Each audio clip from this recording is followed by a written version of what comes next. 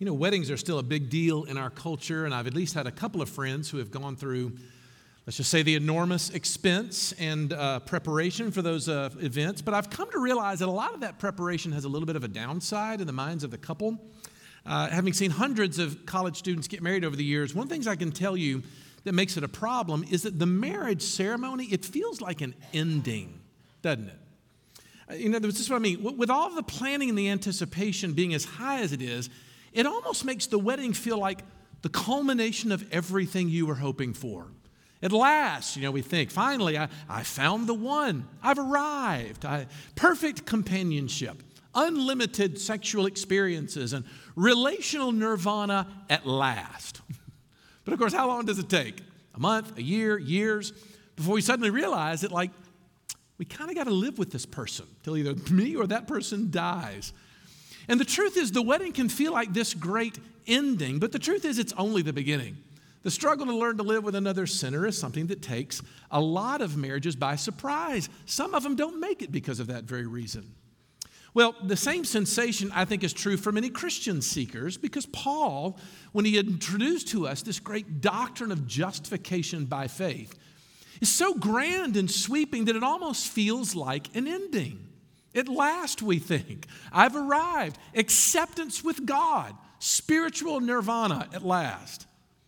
But of course, Paul explains that when the Spirit of God comes to do a work about you in the work of justification, he then begins to do a work within you to give you a whole new life, or what we refer to as sanctification. But it turns out that sanctification is only going to be gained through a fight, through a struggle, which I feel like we need to stop and consider for a moment, because I do think that there's obviously lots of people that when they hear that there's some work to be extended or engaged in whenever we have to live the Christian life, it's almost immediately distasteful to us. And because of that, we tend to always look for what I've gotten to call Christian gimmickry to sort of make us into the better people we know we're supposed to be. On the one hand, there's a lot of people that go after what I might call the formulaic approach. That is, they start hunting for victory out of the latest Christian book. They've assumed they've achieved victory because they've polished up some manageable part of their life, which, when it comes to honesty, if we're really honest, wasn't that hard to manage in the first place. We throw around these meaningless phrases like, well, you know, I just needed to let go and let God. Or, you know, I just needed to take self off the throne and put Christ there. Or, I just needed to let Jesus take control. It's gimmickry. The other kind of gimmick that comes down is what I would call the people that are longing for a mystical experience. We hope that maybe we can come into worship and be elevated into some kind of feeling state that will magically make me into what I'm supposed to be. We search, if we're of the more charismatic type, for second blessings of the Holy Spirit to turn us into good people. We pray for God to just take this sin away, having no sense that God's work in us is no kind of magic wand. The third category of people is what I'll call folks that really, honestly, they avoid the whole discussion through distraction, which is Christianity has always been on the periphery of their life anyway, and so careers and spouses and children and hobbies, those are all welcome diversions from what, honestly, they just don't feel like was really worth the effort. But none of that can take away from the fact that in Romans chapter 7, Paul is giving this amazing, if not rather technical, so keep your Bibles open this morning, to the dynamics of the fight that goes on that we have to understand if we're ever going to figure out how to plow through this commonplace Christianity we've been working against this particular spring. That is, Paul is saying, if you can understand how the fight works, perhaps we'll fight better. So this morning, I just want to throw out 2 points. Number one, the reality of the fight, that there is a fight. And then secondly, we need to find the location of the fight. Explain that in just a second. Let's start first of all with the reality is, because I do think for some of us, it's worth wondering why there would be a struggle in the first place. And Paul gives a very simple explanation. There's a fight in the Christian life because the law of God started it. Paul says, I was a self-righteous Pharisee before I became a Christian. And because I was being a good Jew, I spent a lot of time trying to figure out God's law, his rules for living. But something changed in my relationship to that law when I became a Christian. Now remember, Paul, in just the chapter that we studied last week, chapter 6, was drawing these really dramatic contrasts between the life lived under the law and the life lived under grace. Back in chapter 6:14, he says this, "For sin will have no dominion over you, since you are not under law, but under grace." So with all these problems with the law, with our newfound freedom at Christ, Paul anticipates someone saying to themselves, sweet, so we're done with all those rules, right? We can get rid of all that ridiculous stuff. We quit bothering with it. But of course, the whole section of our text is Paul coming and saying, no, actually, the problem is not with the law. The problem actually is with you. The law is holy, just, and good. It's us that is the problem. That is what he'll call our flesh or our remaining sin. We're going to talk about that more in a minute. But notice that Paul is saying that the law was the thing that started this fight between him and his former self, which is a weird way of talking, but hold that thought. But look at Paul's journey with it. I really do love this. Look at verse 7. He says, look, if it had not been for the law, I would not have known sin. For I would not have known what it is to covet if the law had not said, you shall not covet. What's he saying? Well, he's saying that as he was working through this summary of the law in the Ten Commandments, he thought he was doing pretty well. He thought to himself, you know what? Hadn't killed anybody lately, so I think I'm fine on that whole do not murder thing. But then he hit the brick wall. The brick wall is called the 10th commandment. You shall not covet. And once he got to that, he suddenly realized, look at verse 9, I once was alive apart from the law, but when the commandment came, sin came alive and I died. He died. What in the world is Paul talking about? What he's saying is he said, my sin never really came home to me until I got to this commandment. It's kind of fun to speculate exactly what it was about the coveting that really undid him. And I think there's a reasonable guess to be made that like this. Because the truth of the matter is, the other commandments are relatively easy to externalize and say to ourselves, well, you know, as long as I never really actually touched her, it doesn't matter what went on in my mind with the whole adultery thing. But coveting is different because coveting only takes place on the inside. You ever thought about that? It comes down to the level of your motives and your desires. So what Paul is saying is, I never understood my sin nature as a matter of my inward longings, as a matter of idolatrous drives and evil desires. In other words, I'd never seen sin as essentially coveting against God, which is failing to love him enough so that I'm ultimately content. That's what the Ten Commandments commands of us. He said, look, prior to studying that commandment, I only thought of sin in terms of these external behaviors. But that one got inside, which I think makes it a very interesting question to look at psychologically. Paul is saying the experience of having that commandment on the inside to me was like a death on the inside. Why would he say that? Well, I think there's reason to sort of speculate. I think what Paul is saying is once, or how about this? When was the last time you had to verbalize your own guilt about something? I remember my first time. It happened when I was in high school. For some reason, all my illustrations are gearing towards my traffic failures as a high schooler. So be warned when you see me on the streets of Oxford, but I digress. But I remember having to go to traffic court. They made all the teenagers come on one particular night, right? And we got in there. And the judge had this thing that he did where he would make you verbalize your guilt. So he would stop and he would say, so, Mr. Newsom, how is it that you plead? And in my sort of mid-pubescent voice, I croaked out, guilty. And I remember having to say it and it like putting this pit in my stomach of like, ah. There's something that came over me in that moment. There was this sense of wrongness, this sense of guilt, of suddenly being like, I'm on the wrong side of that guy up on the bench. Like I'm on his bad side right now. And suddenly there was this dread and this fear, this foreboding that was downright depressing. It feels like I heard one person say one time, like somebody turned the lights off inside of you. Do you know what that's like? Well, second, as if that wasn't enough, in verse 13, Paul says something else happened. Not only did the sin kind of come alive and I died, but it actually got worse because through the commandment, sin became sinful beyond measure. What in the world is he talking about there? Well, Paul is saying that the more he tried to avoid coveting and envy, the more covetous and envious he became. This was crazy. The second problem with the law is that it doesn't just unmask sin for what it is, It actually makes it worse by letting us know just exactly how gross our sin natures really are. Now look, bear with me for an illustration here. Remember the last time you were walking, say, on the square, maybe through the grove or something, and some person had put a little sign up on the ground that said, "Do not walk on the grass." Now you tell me that there's not something inside of you standing beside that didn't want to go. It's innate in everybody. Where does that come from?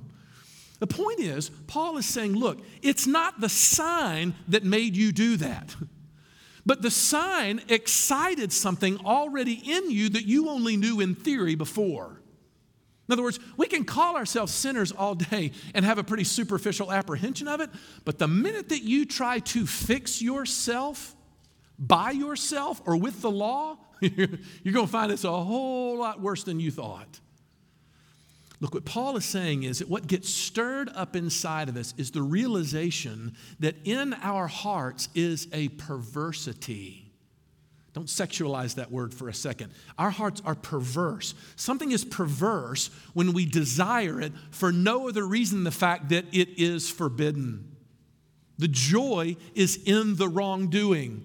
And Paul says every one of us are sick from it. Turns out, there's a great story from early church father, St. Augustine, who in his little book, The Confessions, which is him reflecting on his life, he thinks about what happened to him as a child. Apparently, he and some friends one particular afternoon decided that they would go into a pear orchard and steal pears.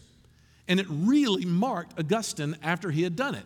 And as he reflected on why, he said, because I realized that I stole something of which I had plenty of my own, and even of better quality. He says, nor did I wish to enjoy the thing which I desired to gain. Rather, I wanted to enjoy the theft. It was the sin of theft that I loved. Okay, this is what Paul learned about himself. He's saying, look, this sin that I'm committing is not about my advantage. It's not about an insatiable consumption inside of me. It's not even because I believe that I'm going to be happier if I get that sin. I don't like the law because I want to be in charge. I don't like that God is asking me to do anything, quite frankly. That's my problem. And he said that never really came home to me until all of a sudden he tried to fix himself with the law. Look, here's the point. The descriptive concept for the Christian life is that it's a struggle. We have to learn this. It's vital that we grasp this because otherwise we're going to find ourselves preoccupied with what some used to call the victorious Christian life. Or worse, the people that actually thought they were achieving it. And what always happened whenever you would hear people talk that way, I begin to suspect inside my mind that somewhere along the way they've stopped looking at God's law. Because that's what the law leads us into. God's rules for living always have to be kept in front of us. Not, as we've said, because your salvation depends on it, but because it's only that way that'll keep you humble enough to keep depending on God's grace. Here's the deal. Justification absolutely is by grace, but no less is our sanctification by the exact same grace. Same deal. Okay, so that's the reality of the fight. Second question I'm going to ask in closing this morning is, what about the location of the fight? Because I'm sure that all sounds very depressing, but it's actually not. Because Paul is simply saying that if you don't set your table properly in terms of your expectations of what you're capable of as both a sinner and a saint, then you're certainly not going to be satisfied with his amazing solution. Because what follows up at this section, honestly, I think is one of the most helpful, honest, authentic description of the human experience that you could read in the Bible. The first time people read this, I used to love to show it to college students because they were like, what? They resonate so deeply with this. Look at verse 15, first of all. Paul says, for I don't understand my own actions. For I don't do what I want, but I do the very thing I hate. And he believes it so much, he says it twice. Look at verse 19. For I do not do the good I want, but the evil I do not want, that's what I keep on doing. Anybody ever felt that way? Look, in my experience, there's lots of people who hear this, and there's two kinds of people. On the one hand, there's people like, yes, that's exactly how I feel. But on the other hand, there's lots of people who can hear it theoretically, but it still doesn't click. Think about the last argument that you had, maybe with your spouse, maybe with your children. Oftentimes, let's say they're doing something that drives you crazy, and you're even convinced to some degree that what they're doing is sin. And you say something along the lines of this. You're like, well, if you really wanted to stop doing that, you would stop doing that. But if what Paul just said, that's not necessarily true, now is it? Because Paul is saying, I know lots of people who may deeply desire change, but they fail over and over and over again. And so Paul is saying, the Christian life is so much more complex than that. Don't try to oversimplify it into something that it's not and turn it into a lie. Look, pause for just a second, because before we dive into more of this further, we have to look at this passage really carefully and figure out something very important that have bugged commentators for a while. And the question surrounds this: who is the I mentioned in these verses? When Paul says, the good that I want to do, I don't do. Well, at first glance, it seems pretty obvious. It's Paul, and that's clear. The question, though, is, which Paul are we talking about? And in general, the people all fall off into two sides. There are those who look at these passages and say, well, this is Paul reflecting back on before when he was not a Christian. Does that make sense? This is the non-Christian Paul talking about that. In other words, Paul is describing what it was like before, when there was the conflict, right? Now, why do they say this? Well, look at verse 23. Paul says this other law waging war against him is, quote, making me captive to the law of sin. But here's the deal. Paul has been talking about throughout all these chapters being set free from the law of sin, like the whole time. So, they reason, the Christian, this person cannot be talking about a Christian experience. Paul has to be thinking about when before he was not a Christian. All right, that's option one. Option two are those who look and say, no. This I that Paul is mentioning has to be a Christian. Why? Look at verse 22. He says, for I delight in the law of God in my inner being. Well, wait a minute. Do you remember all the terrible things Paul said about our inner beings in chapters 1, 2, and 3? There ain't no way that person back there is going to delight in the law of God. And so therefore, in my view, Paul has to be talking about a person who is already a Christian. Of course they're converted.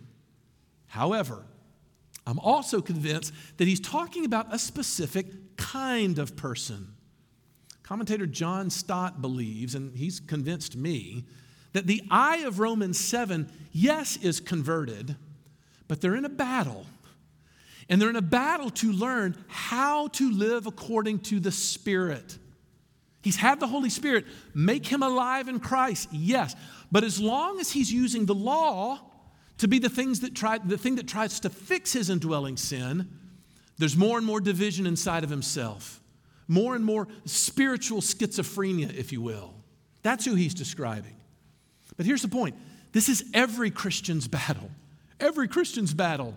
Because the fight of our sinful nature is always on this ground. This is the location of the fight. The location of the fight is in all of those places where you depend on something.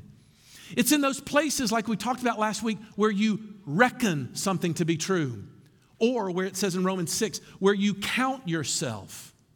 Let me use another example. Look at verses 16 and 17. He says, now if I do what I do not want, I agree with the law that it's good. So now it is no longer I who do it, but sin that dwells within me. Aha. All right, young people, don't do this now. Don't listen to what I just said and be like, the next time I get in trouble, I'll simply look at my parents and say, hey, wasn't me who did it. It was sin that dwells in me. Sounds like an excuse, doesn't it? So that's what Paul's doing, but that's not what he's saying. What Paul is saying is the most profound way to locate where this struggle is going to be is by putting in the place of your identity. Listen to what Paul's saying. It's no longer I myself who do it, but sin living in me. Paul is saying, look, the fact that I'm a Christian at all happened because I had an identity transformation. The way that I total up and add up and think about me has completely changed and been put on entirely new ground. Paul says, look, as a Christian, the I, my truest self, really does seek God, loves his law, wants him to transform me. But of course, there's this other principle inside me that has a lot of strength. But the difference is it no longer dominates my personality.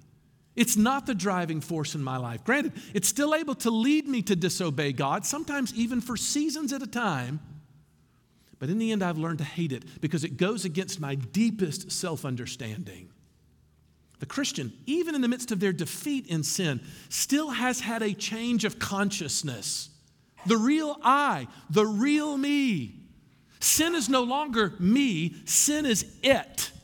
It is other in the mind of the Christian. In other words, it's something alien to me now. It doesn't go with my truest self. I hope you can see how profound this is, because I do think that one of our keys to success in fighting sin is based upon where we think the fight is. For a lot of us, we want that fight to be intellectual.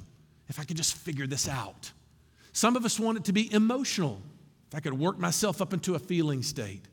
Others of us are doing all these gimmicks again to try to trick my willpower into being faster and stronger. But no, the battle for the Christian, though, is played on the playing field of your deepest commitments, of your deepest self-understanding. And all of those things, your mind, your emotions, your will, they're included, but they're subsumed under what the Bible calls the heart.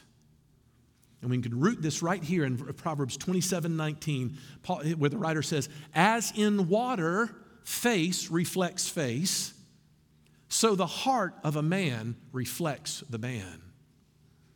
What's the writer saying? The proverb writer is saying is, you want to know yourself, you have to get to know your heart and find out the biblical definition of the heart first, and then start to follow those threads. Start to watch those patterns of my internal emotions as they rise and fall. To follow the things that I find myself preoccupied with in a given day. The places where I allow my mind to drift when I don't have anything else to think about. Because tracing those lines ultimately leads up in the heart of what God is playing. That's the location of the fight, is in the Christian heart. It was September 23rd in 1997, and Steve Jobs, the newly returned CEO of Apple, called all the employees together in a huge, massive assembly. And he announced to them, he said, this morning I need you to know that I've wiped out 70% of our entire product line. I'm no business genius. That doesn't sound like a too wise a move to wipe out 70% of your product line. But he said, look, but there's a reason for this. The reason why we're slashing all these product offerings is because we have not answered a question. We've not asked it and we've not answered it. And the question is this: who is Apple? And why do we exist in the world? Fast forward 25 years later, and it's the most profitable company on the planet. And my guess is, if you drag Tim Cook in here, the present CEO of Apple in here, he would tell you that that same fight is the fight that he has to fight every single day. That's where the battle is. You're not going to win a fight if you don't show up in the right place. And by the end of it, of course, Paul throws up his hands and is like, oh, wretched man that I am, who will deliver me from this body of death? But of course, he answers his own question, doesn't he? Thanks be to God through Jesus. What's he saying? He's like, who will deliver me? It is Jesus that will. Oh, by the way, and has. It's not only Jesus that will save me, he has saved me. It's not only Jesus will make me holy, he has made me holy. It's so certain what he's going to accomplish in us. Why can he say that? Well, let me give you a quick little preview of our Easter message coming in 2 weeks from Romans chapter 8. Because Paul there looks and says, there is therefore now no condemnation to those who are in Christ Jesus. Do you see what he's doing? Paul, even in the midst of remembering his struggle with sin, is walking himself through the practice of identity reaffirmation. He's remembering who he is. That's the struggle. That's the plan. That's where the fight is. So here's a question. Have you forgotten who you are? Has there ever been a time where you thought to yourself, I want to spend a season praying about and asking God to unfold my heart? Maybe it involves going and seeing a friend, a counselor, a pastor, somebody, gotten alone, doing whatever, to ask this question, who is the real me? What motivates me? What is it that energizes me? What is it that animates my daily tasks? Because until we answer that question, there's not going to be any progress made in this life. Certainly not in the healing that God wants to bring to us. That's a challenge, isn't it? Let's pray. And Lord Jesus, as we come to your table, we pray that you would feed us with the nourishment that we need to be able to fight that battle well. But if it's what's true about our hearts, that's what Paul has said about us, we know that that's an uphill climb, but not for your Spirit. Would you give us then strength for that experience, a way of seeing, a way of changing, a way of being what you've called us to be? Would you do that? We ask it all in Jesus' name. Amen.